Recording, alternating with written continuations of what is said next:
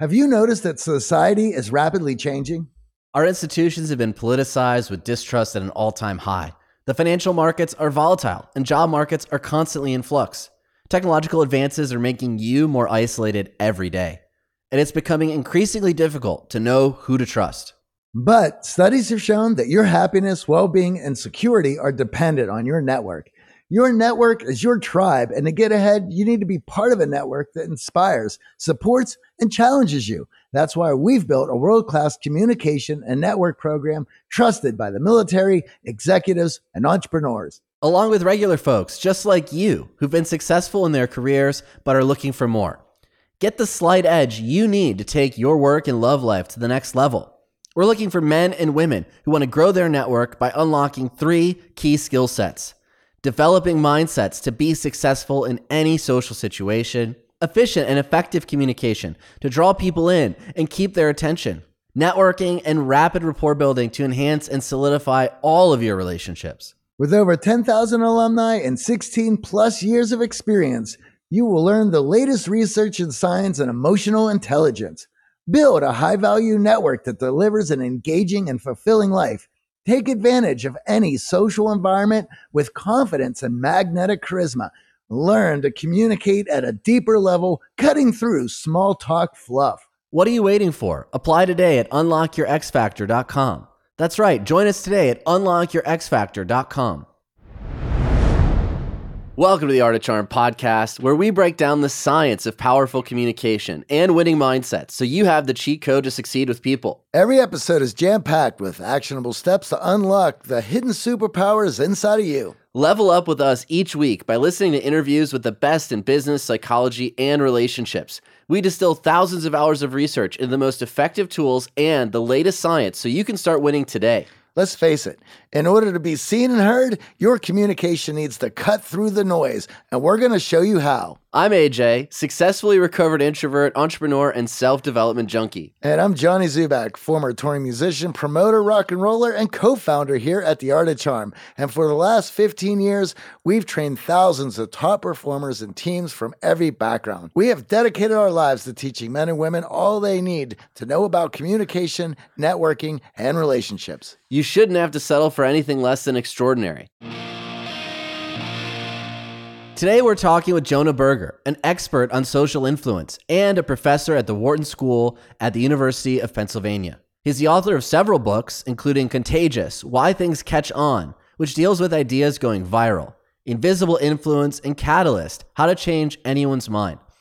We had him on the show in June 2020 to talk about his last book. Today, we're discussing his latest book, Magic Words: What to Say to Get Your Way. This book comes highly recommended by 3 of our previous guests, Adam Grant, Guy Raz, and Daniel Pink, and we're so excited for Jonah to join us today and share how we can become more persuasive and influential with the words we use.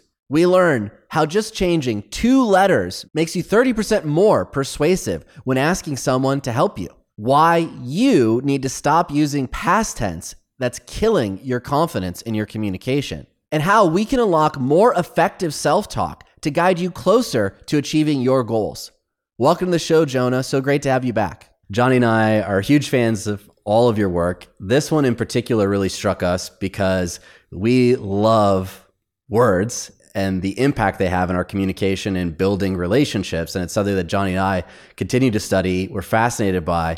But often when we share that, people view us as manipulative or have a negative connotation, right? Con men, confidence, all of that comes up when we think about the language we use.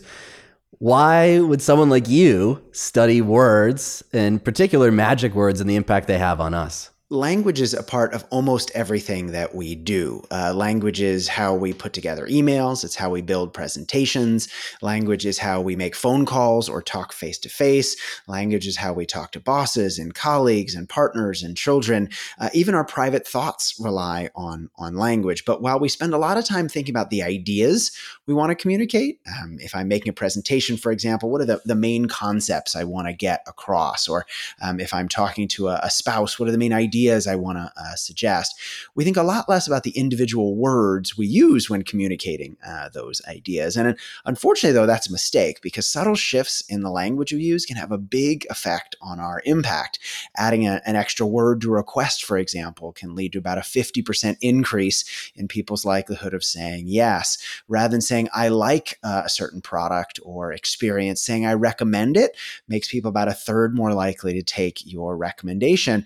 And in everything from the language we use in email at the office to the language we might use in a loan application provides insight into who we are and how we're likely to behave in the future. And so the interesting question for me is, kind of what are these magic words and how by understanding them and how to use them can we increase our impact both at home and at work? I absolutely love that because so much of what we think about consciously is how do we have more impact, but not so much of how we're communicating that impact, right? We get so focused on the outcome, and this is looking at the process and the words that we choose to move things forward. One of the first pieces of information you share in the book in Science is the idea of because, adding that to a request. And Johnny and I actually sandwiched that in with another piece from the book, questions, with our clients. So a lot of our clients come to us feeling socially anxious and frozen when meeting someone new and trying to figure out how to break through and have a great conversation. And we teach a conversation formula, which relies on questions at the start to inquire about the other person, to showcase interest, and we could talk about all the science behind questions. And then we add a because statement after we ask this question where we actually share some vulnerability and share a little bit more about us. And that is a very powerful combination for our clients who feel a little flat-footed in these social situations. So I'd love to just discuss why questions are so powerful and how we can use questions to our advantage as we get rolling here. There are so many things that questions do. And as I've studied them more and more, I become really fascinated in the work that they do and how they help us. I think many of us think about questions as a way to collect information. If I want to know something, a question is a good way to collect that information. And questions certainly do collect information. They do a good job of collecting information, but they also do a lot of other things. They shape how we're perceived as individuals, whether people like us, whether they think we're smart or not.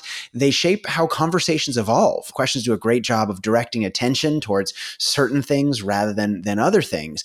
And they shape interactions and how close we get to other people. And as you guys nicely said, sort of how we reveal things about ourselves and show our vulnerability. So I'll start with just one example. There's a whole chapter about questions. I like frameworks. So this book has a framework. There are 6 key types of language or magic words that I talk about. I put them in a framework called the SPEAK framework. The S is the language of similarity and difference. The P is the language of posing questions. The E is the language of emotion. The A is the language of agency and identity. One of the C's is the language of confidence, and the other C is the language of concreteness. And if you're following along going, the word speak doesn't end with a C, and it definitely doesn't end with 2 C's, you are right. It should end with a K. I couldn't come up with a framework that ended with a K. I will say, though, in my defense, that in Scrabble, K is the most difficult letter to use. That's why it's worth so many points. But so let's talk about questions. So let's take asking for advice. So we often think, hey, I could use some advice.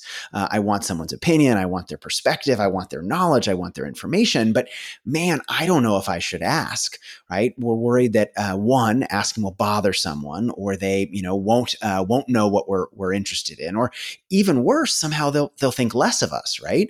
They'll think we're not knowledgeable or incompetent, and so we don't ask for advice. Turns out that's a big mistake. Some researchers from both Harvard and Wharton did some really nice experiments where they had people have interactions. In some cases, people asked for advice. In other cases, they didn't. They found that asking for advice doesn't lead us to be perceived as incompetent, doesn't make us seem worse. In fact, it doesn't have no effect. It actually makes us seem better. People that asked for advice were seen as more competent and more knowledgeable. And you might say, well, why, right? Doesn't asking for advice show we don't know what we're interested in? But what's interesting about asking for advice is it's less about us and more about the people whose advice we're asking, because everyone loves to feel like they have great advice, right? All of us are egocentric. We think our advice is fantastic. And so when someone comes along and they ask us for advice, we go, wow, that person's really smart. Out of all the people they could ask, they asked me for advice. And so they must be pretty sharp. And so asking for advice not only allows allows us to collect information, but it actually makes us be perceived better by the people we ask as well. And asking that question, you're showing somebody that you understand that they have a unique view, a unique perspective to them and their experiences, and that you want to know what that is. For a lot of people, they're going to feel like, well, I'm just asking this question that it's pretty general, but really it isn't.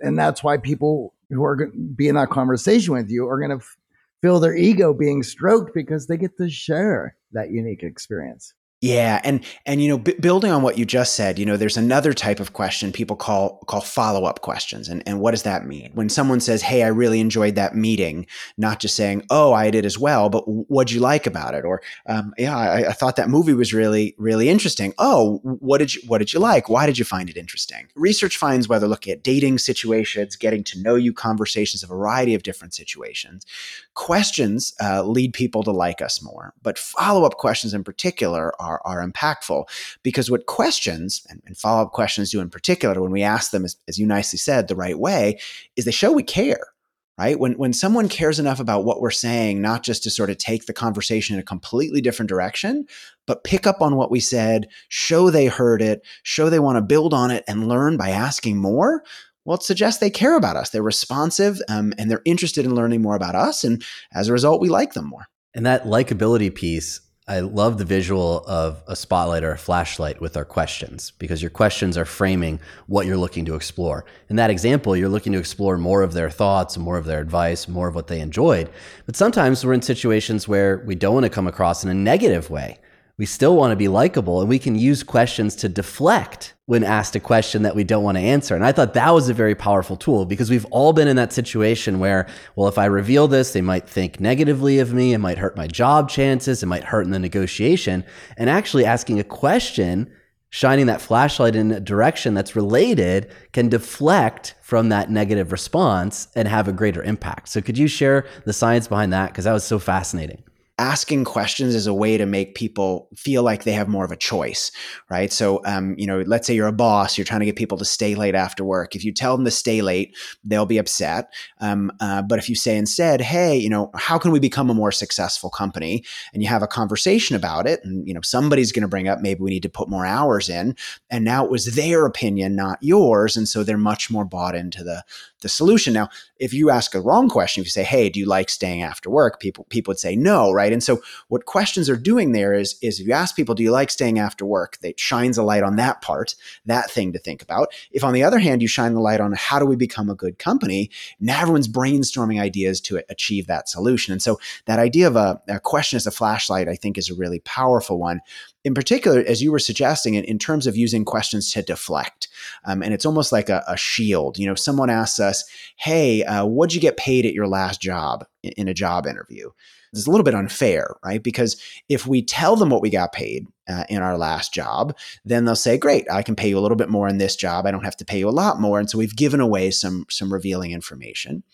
If on the other hand, we say, "Hey, I don't really feel comfortable talking about that," then they'll say, "Oh," and it makes us seem like a not very nice person, right? We sort of, that nicely sort of conversation, it's chugging forward and it's come to a screeching halt when we say something like that. And so often we kind of don't know what to do, but questions can be a great way to kind of take that in almost in an improv way, right? Take that incoming input and sort of pass it along in a nice way, right? If someone says, "Oh, how much did you make at your last job?" saying something like, "Oh yeah, how much do people usually make in this role?" That shows you're interested. You don't dislike them. You're not trying to be difficult, but you're sort of moving the focus of the conversation onto this particular role that you're interested in. Now they can still come back and say, "Well, you didn't answer my question," but then they're the one being rude. And if they want to move with that ball of conversation, they'll be more likely to take it in the direction that you sort of pushed it. And so questions can be a great way to kind of take the spotlight off something you don't want to focus on and sort of push that energy or interest in a different direction. And we're often compelled to answer questions. There's this innate human desire in all of us to be helpful, to be supportive. And even in that job interview situation, by you deflecting, you can get some valuable information out of the interviewer who wasn't even planning on sharing those numbers or those details. And you talk about A lot of times there might be someone who's reticent to give you the answer, like the iPad for sale example. And if we ask the wrong question, they'll focus, again, that spotlight, on positives that aren't helpful for us making a buying decision. But if we ask the right question, we can actually get them to give us some information that'd be helpful for us and might be harmful for them. So unpack that, because this question thing, we talk so much about questions. We love questions, obviously interviewing, but there's the nuance here that's just so helpful for our audience. The Art of Charm is brought to you by BetterHelp. Getting to know yourself can be a lifelong process, especially because we're always growing and changing. And that's exactly what we believe here at The Art of Charm, and why we invite so many thought-provoking guests on the show to not only learn and challenge ourselves, but to raise our self-awareness. Therapy is all about deepening your self-awareness and understanding, because sometimes we don't know what we want or why we react the way we do until we talk things through. BetterHelp connects you with a licensed therapist who can take you on that journey of self-discovery from wherever you are. AJ, I certainly see the world differently today than I have 5 years ago. Being able to speak to a licensed therapist about it has helped me learn more about myself, which has also helped me learn more about others. Exactly. I've learned how to set better boundaries, how I show up in relationships, and what it takes for me to be the best version of myself. If you're thinking of starting therapy, give BetterHelp a try. It's entirely online, designed to be convenient, flexible, and suited to your schedule. Just fill out a brief questionnaire to get matched with a licensed therapist and switch therapists anytime for no additional charge. Discover your potential with BetterHelp. Visit betterhelp.com/charm today to get 10% off your first month. That's BetterHelp, HELP.com/charm. Over the last 17 years, we have launched our fair share of online courses, coaching programs, and finding the right platform has always been a challenge. They say if you do what you love, you never work a day in your life. But if you're an entrepreneur, you know the hard work that comes with it. That's why you need Kajabi. Kajabi makes it easy to run your entire online business from one platform, so you can focus on what you love, creating. Kajabi is the ultimate all-in-one platform that helps creators and entrepreneurs build successful online businesses by unlocking predictable, recurring revenue. No matter your niche, Kajabi makes it easy to turn your skills, passions, and experiences into enriching online courses, exclusive membership sites, subscription podcasts, thriving communities, personalized coaching, and more. The best part? Kajabi doesn't cut into your revenue because everything is owned and controlled by you. So keep 100% of what you earn. And with Kajabi, you also get robust analytics, easy payment options, email marketing tools, and customizable website templates, all built in. You don't even need a huge audience to make sustainable income. There are thousands of creators on Kajabi making 6 and 7 figures with less than 50,000 followers. Right now, Kajabi is offering a free 30-day trial to start your business if you go to kajabi.com/charm. That's KAJABI.com/charm. Go to kajabi.com/charm and join the creators and entrepreneurs who have made over $7 billion. Yeah. So one thing you're highlighting is kind of what questions assume. That may seem a little bit weird to think about, but there are some types of questions that assume the answer is one way or another. So there was a really nice study some researchers conducted, for example, where they asked people to imagine selling an iPad to somebody else. And when they did so, the people were asking different questions. And when people ask questions like, there aren't any problems with it, are there? That's a situation where it's really easy to say, nope, there are no problems, even if there's a little bit of problem, or maybe it's not clear that it's a problem, right? Maybe once in a while there's a small issue, but it's not a big problem. And if someone said there aren't any problems, are there? It's really easy to go along and say no, right? Just like if you're a doctor, a nurse, or a medical professional, sometimes you're seeing patient after patient. When you check somebody and you say, you don't smoke, do you? You don't abuse drugs, do you? You exercise once in a while, don't you? You eat your vegetables, don't you? It's really easy to go, yeah, I eat my vegetables. Yeah, I don't abuse drugs. All this because it's hard to oppose what they're saying. But their goal actually isn't just to get you to say yes or no. Their goal is to get you to reveal that information, to be honest. And so we need to be careful of the types of questions when we ask in those situations. Instead, saying something like, to go back to the sales example, what kind of problems are there? shows that, hey, I'm actually zeroed in on the problems. I want to learn more.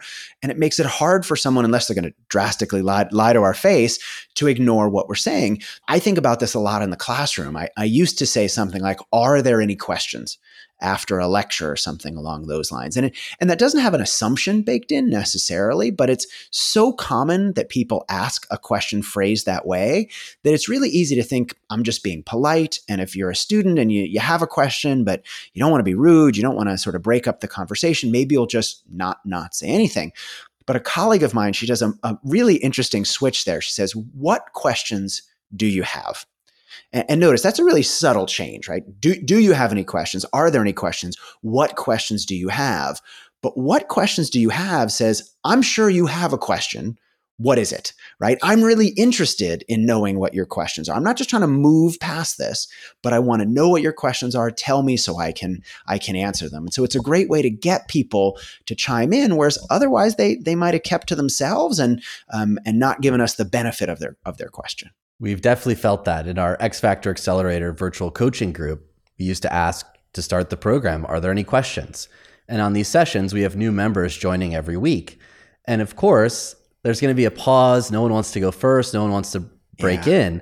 Then you ask, well, what problems do you have? And again, now we're a little nervous. Like, I don't want to volunteer problems. I don't know everyone. I'm not sure what's going on. And I switch it and I say, what can I help you with this week? Yeah.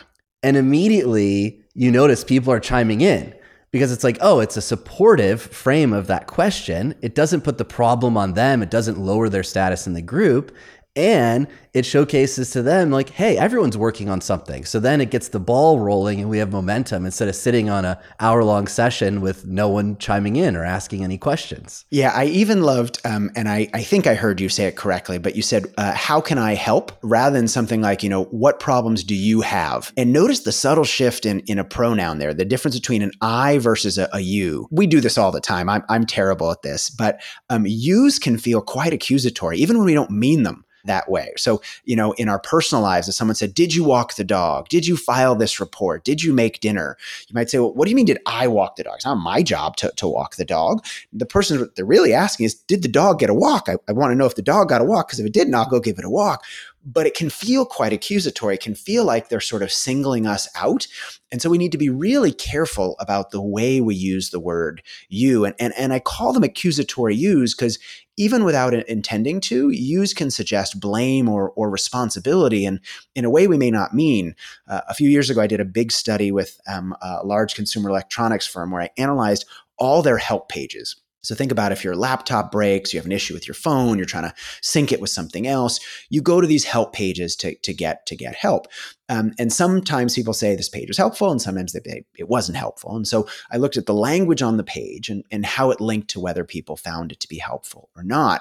And I found that the more a page used the word you, a second person pronoun like the word you, the less helpful people found it. And when I dug a little deeper, I found it was these sort of yous suggesting work or blame. If your phone isn't working, you need to reboot the phone and you need to do X, Y, Z. And it feels like, well, wait, why do I have to do all that work? It's your phone that broke. It's not my phone. It's the company's phone. It's not my fault. And so being really careful about how we throw around I versus you, you can be helpful, but it can also be detrimental and make people feel singled out. To me, yous can act a little bit like a stop sign, right? If you're scrolling through social media or looking through email, or you have a bunch of different pieces of content you're looking at, it's really easy to move from one to the next without paying attention, without opening, without looking. If something says you, it feels like they're speaking to you directly, right? You have the opportunity to do this. You might want to think about X, Y, Z. Now it feels like they're not just talking, they're talking to me in particular. And because they're talking to me in particular, I'm much more likely to listen. I've also noticed it in rapport building as well. If you use you perspective, so if I say, well, you know what it's like, Jonah, you went over there and this happened and you felt like this, and you're like, well, I guess so. I mean, sort of. I mean, I've never really been in that position, but I guess so. Yeah. But if I said, when I go over there and this happens to me, I feel this way. And this gives you an opportunity to now have an empathy for me. And then you can explain for me, it felt this way. But if I place all those emotions on you, you get defensive because you're like, well, do I feel that way or do I not feel that way? Or the other one is when they call it God perspective, where I say, well, it just feels this way. And again, you put in your mind like, well, does it? Is that true? And if you're thinking about whether or not that statement is true, you're not following along.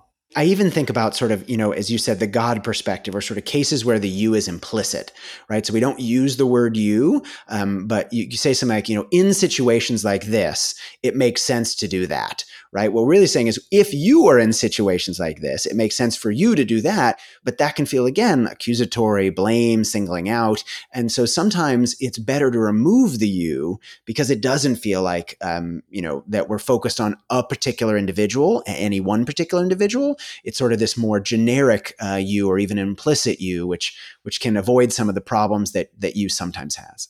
Well, and that language acts as a hurdle. And even in the catalyst, and you were writing about sales, it's about removing all those hurdles so that the reader or the person who's looking to buy can follow along and not get stuck on these hurdles, trying to debate whether or not that is true for them. And if they're trying to figure that out, well, they're not moving emotionally towards that sell.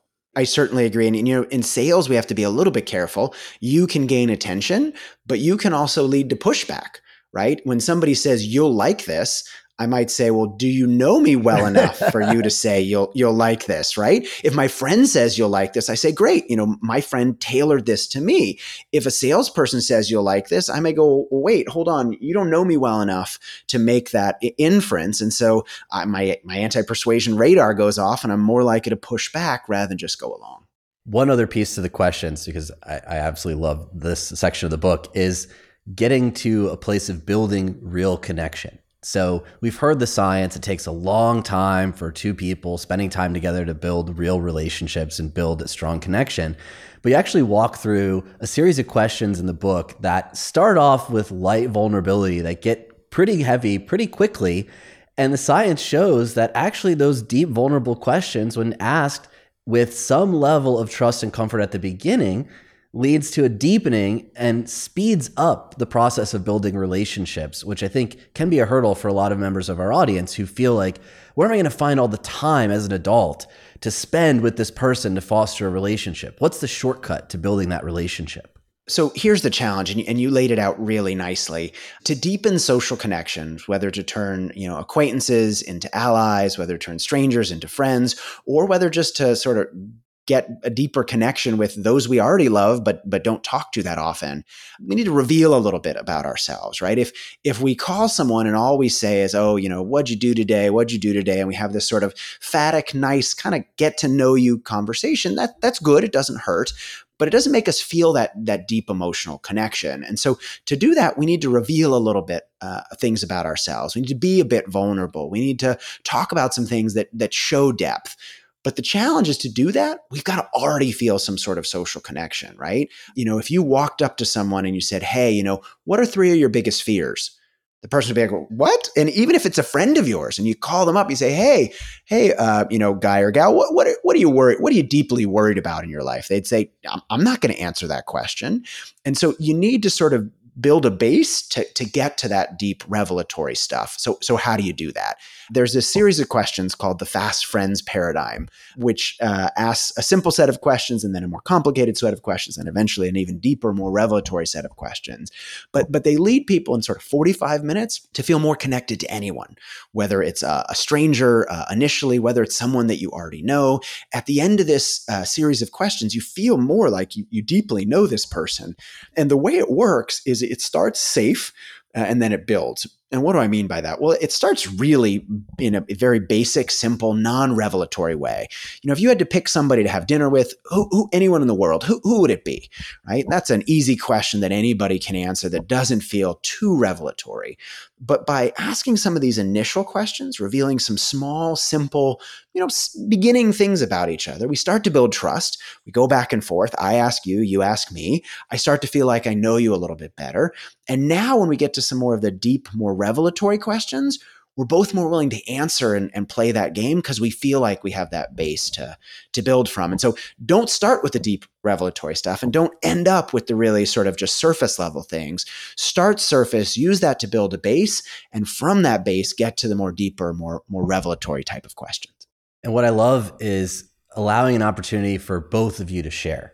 So often we'll feel like, oh, if I just keep asking questions, maybe it's on a first date or maybe it's the first time hanging out, and we're not revealing much about ourselves, right? We're doing follow-ups. You heard from the show, follow-ups are likable. I want to be likable. But if you're not revealing, that's the other piece to this. So if I were to call you and say, hey, Jonah, I've really been struggling with this deep fear of public speaking of mine. I've taken courses. I'm not sure about hitting record on the podcast. And I reveal that to you. If I go, hey, what have you been struggling with?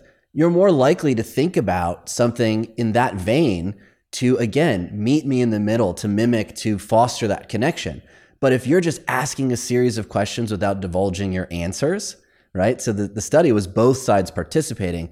That's something that trips up a lot of our clients in the work that we do, is they get so excited for the magic word and the question to ask, the prompt, and they forget that it's a two-way street. You have to be sharing in the vulnerability to build that fast connection. Starting safe and building only works if both of you are sort of revealing things, right? If one person reveals a little bit, it makes the other person more comfortable revealing, which makes the other person more comfortable, and sort of it builds by going back and forth. I think we all have friends. I can certainly think of one in my own life who is really interested in how my life is going, and that's great. And they often ask me questions, but it's basically just like question after question after question. And it's nice in some ways. It suggests that they care, but I don't really have any understanding of how they're doing.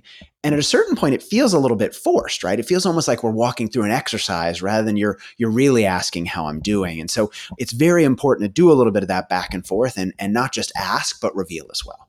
And that is somebody that you have a relationship with. So it's even more awkward for somebody to go to a networking event or a first date and go, okay, show interest in the other person. I'm just going to ask them questions and I'm going to let them do all the work.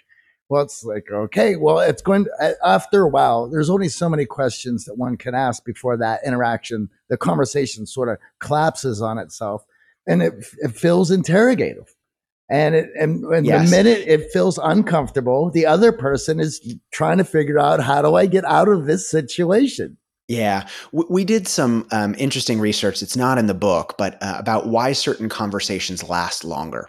So we had people have a variety of conversations with people they know a little bit well. They could talk about whatever they wanted. And at any point, they could move on to another conversation topic rather than sort of sticking on the same one they were on.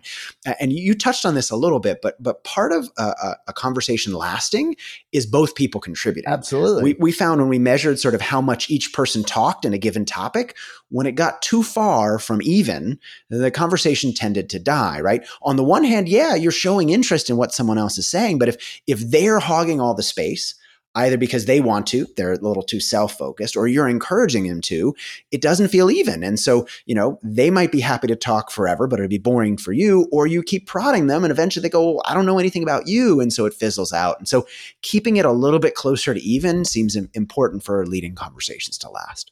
Johnny, we know if you listen to the show, you are driven. In fact, we're driven by the search for better. But when it comes to hiring, the best way to search for a candidate isn't to search at all. Don't search, match with Indeed. If you need to hire, you need Indeed. Indeed is your matching and hiring platform with over 350 million global monthly visitors, according to Indeed data, and a matching engine that helps you find quality candidates fast. Ditch the busy work. Use Indeed for scheduling, screening, and messaging so you can connect with candidates faster. And Indeed doesn't just help you hire faster. 93% of employers agree Indeed delivers the highest quality matches compared to other job sites, according to a recent Indeed survey. We have hired a lot of team members over the last 17 years. Going through endless resumes, well, that's a time sink. But you know what else is a time sink? Interviewing endless people, because they're all going to give you the best face forward. That's why we love Indeed, leveraging over 140 million qualifications and preferences every single day. Indeed's matching engine is constantly learning from your preferences. So the more you use Indeed, the better it gets. Join more than 3.5 million businesses worldwide that use Indeed to hire great talent fast. And listeners of this show get a $75 sponsored job credit to get your jobs more visibility at Indeed.com/charm. Just go to Indeed.com/charm right now and support our show by saying you heard about Indeed on this podcast. Indeed.com/charm. Terms and conditions apply. Need to hire? You need Indeed. Yeah, thank you for sharing that, because it's something we've been preaching in class. And of course, it's very easy, if you're analytical, to think of great questions, because you don't have to divulge. You don't have to share much about yourself, but we can find ourselves on a question train that actually kills the possibility of a conversation or even a relationship if we go too far and we're out of balance. Yeah. we sort of touched on this, but I'd love to delve deeper into identity and agency, because this was also a very revealing part of the book. And I think some members of our audience have children, and there are a lot of great examples of ways that we can have a positive impact and influence on people in our lives when we understand how to use our language to tap into identity. And then we could also influence ourselves by tapping into identity. So I was chatting with one of my coaching clients this morning, and he's been working on his marathon pace, and he's trying to set a PR in this upcoming marathon. And one of the goals we had set together was he's a mean, lean runner. And he loves running, talks a lot about running, but he tied his goal to this identity that I'm a lean, mean runner. And he had been struggling with eating too many cakes and desserts. Apparently in Denmark, there's a lot of Danishes and cakes going around. And he's like, I can't eat cake. I can't eat cakes. I'm a lean, mean runner. And it was working, but he was still struggling time to times with eating cake. And then we switched it to, I don't eat cake because I'm a lean, mean runner. And he found it much easier to avoid cake. And he was tapping into, now with this identity piece, the training sessions were easy. He signed up for a running coach, and all of a sudden he's meeting and surpassing numbers that were crazy to him. And we had started working together. And I just found that so interesting. Combining those two things for him had such a huge impact. When it comes to identity, we often don't realize that language is impacting our identity, and it can lead us astray if we're not using it properly. So what's going on with identity and the words that we're using? We'll start simple and maybe get a little bit more complex, but often we're trying to get other people to do something. We may be asking them for help. We may be, if we work for a nonprofit, asking them to vote or engage in a number of different actions that we'd like them to engage in. And often when we ask people, we do exactly that. We ask them for help, for example. But a few years ago, a study looked at whether there might be a better way to ask for assistance. And so they went to a local elementary school, and they asked 4 and 5-year-olds to help clean up a classroom. Books were everywhere, toys on the floor, crayons, and so on. And for many of the students, they said, hey, can you please help clean up? But for a second group of students, they added just a couple letters at the end of that word. Rather than asking people to help or for help, they asked them to be a helper. Now, the difference between the word help and the word helper is quite small. You can probably tell they're two letters different, so they're quite small. Yet that small difference had a big impact. People were about 30% more likely to end up helping if they were asked to be a helper rather than just help. And it's not just kids in classrooms. There was another study on voting that happened more recently, where they asked some people to please go vote, and other people they asked them to be a voter. Now, again, the difference between voting or going to vote and being a voter is quite small, yet it led to about a 15% increase in people's likelihood of turning out. And so you could say, well, hold on, vote, voter, help, helper, what's the difference? And the difference is that asking people to be a voter or be a helper turns an action into an identity. And what do I mean by that? Well, there are many actions that we could take. We can go for a run, we can help somebody, we can vote, we can do a variety of different things. We're often busy. We don't have time to do all these actions, but we want to hold desirable identities. I want to see myself as a runner, maybe. I want to see myself as a helper. I want to see myself as a voter. I want to see myself as smart and competent and all these things. And so when the actions become opportunities to claim or sort of hold desired identities, we're more likely to do them, right? Voting, sure, yeah, I know I should vote. I don't have the time, but if voting's an opportunity to be a voter, well, now I'm more likely to do it. Similarly, if running's not just a thing I do, but it's an opportunity to show myself and others that I am a runner, I'm more likely to do it. And so by turning actions into identities, we can make ourselves more likely to take those desired actions. And Johnny and I, when SoulCycle first came to LA, we took some classes together, and it's interesting to watch businesses use this same identity language. So we'd get on the bike and they would call us athletes. And it's like, this is my first workout class. Like, how am I an athlete, right? You look around, you're like, well, these are not athletes next to me. We're all trying to get fit, but I don't know that we'd classify ourselves as athletes, but they'd use it over and over again. And I'd love to know how that helped with their retention, people showing up to class, keeping the membership, because they tapped into that identity that's aspirational, that we all hold in high regard. It also works in the inverse, right? You can actually, if you force identity on people that they don't want, you can make them less likely to take that action and disagree with you as well. Yeah. So, sometimes people ask me if I'm an expert on XYZ. And I always say, I'm not an expert, because I'm sitting there going, expert is a strong, consistent thing, right? If I tell you about two people, one person runs and one person is a runner, if you had to guess which one runs more often, you'd say, well, the runner, right? That's an identity rather than just an action. And so, I'm sure I have some expertise, but I don't know if I can call myself an expert. That to me seems a little bit too strong. But I love what you talked about SoulCycle doing.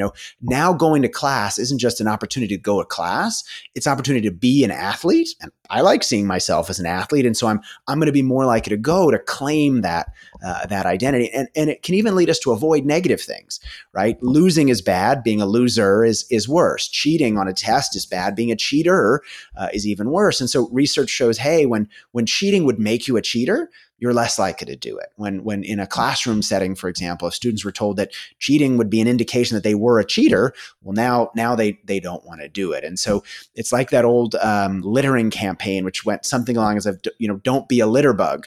Well, if littering is just an action, well, maybe I don't mean to, but I dropped something. But hold on, if littering would make me a litter bug, now I'm less likely to do it. It's funny that you mentioned that identity at SoulCycle, because now their apparel was part of that branding of you, and so of course you go there, then you want to be part of the group and that identity because they cherish it, they speak to it so highly. Now you're spending money on the clothes so that you fit in and that you are this person. I love that. And one of the things that we do in the X Factor Accelerator is we work on everyone's identity right out of the gate by getting them to identify and define what their core values are, and then engaging in those core values throughout their week, which only then solidifies that identity. And now they're living into it. And all the things that in the past they may have felt was difficult, all of a sudden it's easier to stick to because now they have a why, because it is part of their core values, that core identity. Another big piece of the work that we do, and I'm glad you mentioned that identity piece around loser, is self-talk. And very often, if we aren't using the right magic words in our self-talk, we can take on identities that lead to poor behaviors, terrible beliefs about ourselves, inaction, bad habits. But if we create space, diffuse from those thoughts and emotions in our self-talk, we can actually live in a manner and take action in a manner that fosters us reaching our goals, us building the right habits. So I'd love for you to unpack self-talk, because Johnny and I are huge fans of it, but I know many in our audience use it in the wrong way and sometimes have self-talk that guides them astray. There's a great book called Chatter that talks a bit about self-talk, and is by a researcher from University of Michigan who's done a bunch of sort of foundational work in this space. But one thing some of his research I talk a little about in the book is kind of how, as you guys said, we talk to ourselves when we're challenged. And so, imagine you're really nervous about a big presentation or a first date or a meeting or something. And, you say, oh, I feel so nervous. What am I going to do? I'm probably going to mess it up. You often talk to yourself in first person, right? I this, I that, why can't I do this? Those type of things. But if a friend asked you for advice, if a friend was dealing with, about to give a tough presentation or nervous about something, what would you tell them? You'd say, you're going to be fine. You're going to do a great job. You're really smart. Go get them, Jonah. You can do it. Part of that is yes, we're not dealing with the situation. The other person is. But part of it is also not dealing with it allows us to distance ourselves from that situation. Because we're not part of it, we can see it in a more distant way, which can allow us to see that actually it's going to be fine. It's not going to be as big of a deal. And so Ethan and some colleagues did some really neat work here where they asked people, some people who were put in a situation of giving a difficult speech. Some of them, they were asked to talk to themselves like they usually would. So, use I and first person pronouns and those type of things. But for a second group of people, they were asked to talk to themselves like an outsider might, right? Use words like you, or use a first name or something along those lines, like an outsider might.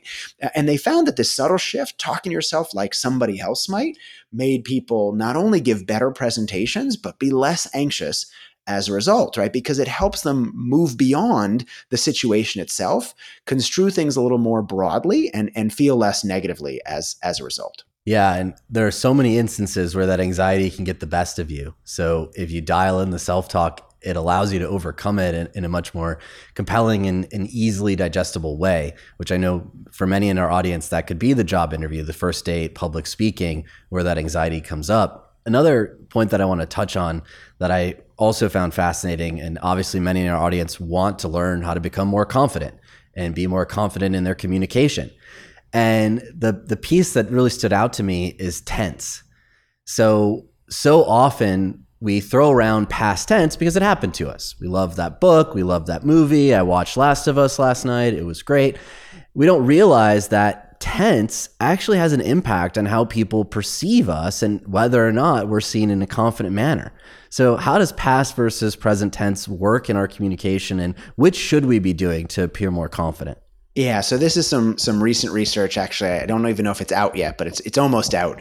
That a colleague and friend Grant Packard and I did, and the key intuition here is, as you said, is we often talk about things in certain ways. We could say, "I liked this restaurant," or "I like this restaurant." The food is good, or the food was good. That job candidate seemed interesting, or they seem interesting. In all of those cases, we have an opportunity to use the past tense. The food was good. You liked the restaurant. The candidate seemed good. Or present tense. They seem good. The food is good. You like the restaurant. And it's a subtle shift, but what talking about the present does rather than the past is it makes it seem more general. Right? If I liked the food, it suggests, okay, the time that I went to that particular place, the experience I had, the food was good in the past. If I say the food is good, or I like that restaurant, it says, not only was it good for me in the past, but I'm making a suggestion that it will be good forevermore for anyone else who goes, right? When I'm saying the food is good, I'm making an assertion. It's just a truth. The food is good. And by speaking in the present tense in those cases, it increases persuasion, in part because it makes us seem more certain and confident. If someone's willing to not just say they liked the food or that the food was good, but that the food is good and they like it, it suggests something is generally true. And if it's generally true, they must be confident enough to make that assertion. And so we're more likely to listen to them. Now, the flip side is we may find ourselves hedging.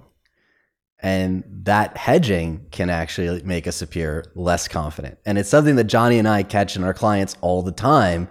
And it's a speech pattern that if you've ever recorded yourself or edited a podcast or listened to, you'll catch yourself doing and you can quickly correct. But hedging is often a part of language because, well, we don't want to come across too certain of things. We want to leave ourselves some wiggle room, but it actually makes us appear less confident. Yeah, I find hedges to be quite interesting, and I hedge all the time, right? I'm the worst at this. I say, this might be true, or this will probably work, or I think this is a good course of action. And in some sense, we hedge almost non-consciously, right? It's like a linguistic crutch, like ums and uhs that we might throw in along the way when we're trying to figure out what to say. But these crutches that we use often undermine our impact. We did some research looking at tens of thousands of online reviews, as well as conversations and other situations. And we found that the more people hedge, the less likely others are to listen to what they have to say. The less likely people are to be persuaded, and the less likely are they to listen to that person in the future. Because if someone's not even sure themselves whether something will work, or whether something is a good idea, why would I go ahead and do it? right? On the other side, if someone seems really confident of what they're saying, they seem really certain, it's hard to believe that what they're saying couldn't be true because they seem so confident about it. And so I'm not saying never hedge. There are certainly situations where hedging is a good idea, but let's not just hedge because it's convenient, right? Let's make sure we're using hedges on purpose.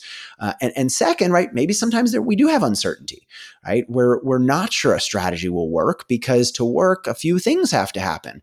Well, then call out that uncertainty, right? Own that uncertainty rather than saying, I don't know if this will work. Instead, we can say, I think this is a great strategy, but for it to work, these things need to happen. And so we're being very clear where the uncertainty is and telling everybody, hey, I'm not uncertain that this is a good idea. I do think it's a good idea, but these things have to happen for the magic to work. When I first started learning to write copy for the company, hedging and those words was one of the biggest things that I had to learn how to break. And it made me think about, why did I use that so much in my speech, in my writing? And when you are so certain to say things are this way, you run the risk of being challenged. That's what we think in our head. So rather than run the risk of being challenged, I'll just use this hedge and I can squeak by. But the reality is the other person now is just tuning out. And so you want to opt for being challenged. At least they're paying attention. At least you can have a conversation about what it is that you're so certain about. As you guys already said, that there are times, these are tools, right? And there are times to use the tools and there are times to use a different tool. And there are times to hedge, right? If we want to show that we're open to opposing viewpoints, that we're receptive to what somebody has to say, sometimes hedges can be a good idea. We're not overconfident. We don't think we know everything. We're willing to listen. And so hedges can be a good way to help in that regard. We love this conversation and all of the work that you've done. Magic words certainly have a huge impact on Johnny and myself and our clients. As you know, we love asking every guest what their unique X factor is. What do you think makes you extraordinary? And don't hedge in your answer, Jonah. I don't think anything makes me extraordinary. I think I'm a pretty ordinary person, but I will say that one trait that I value in myself and others is curiosity. Being curious is a really valuable skill. Being willing to learn, being willing to find many things fascinating, I think has served me well in life. And I think it's a good trait in anyone. So Jonah, where can people find your work and the new book? Yeah, so you can find more information about the book, one-pager with the framework, application guide, and those sorts of things at my website, which is just jonahberger.com. The book is available wherever books are sold, and folks can also find me on LinkedIn or Twitter at J1Berger. Thank you for stopping by again. It was great to read, and we're excited for our audience to check out. Magic words. Thank you, Jonah. Thanks for having me.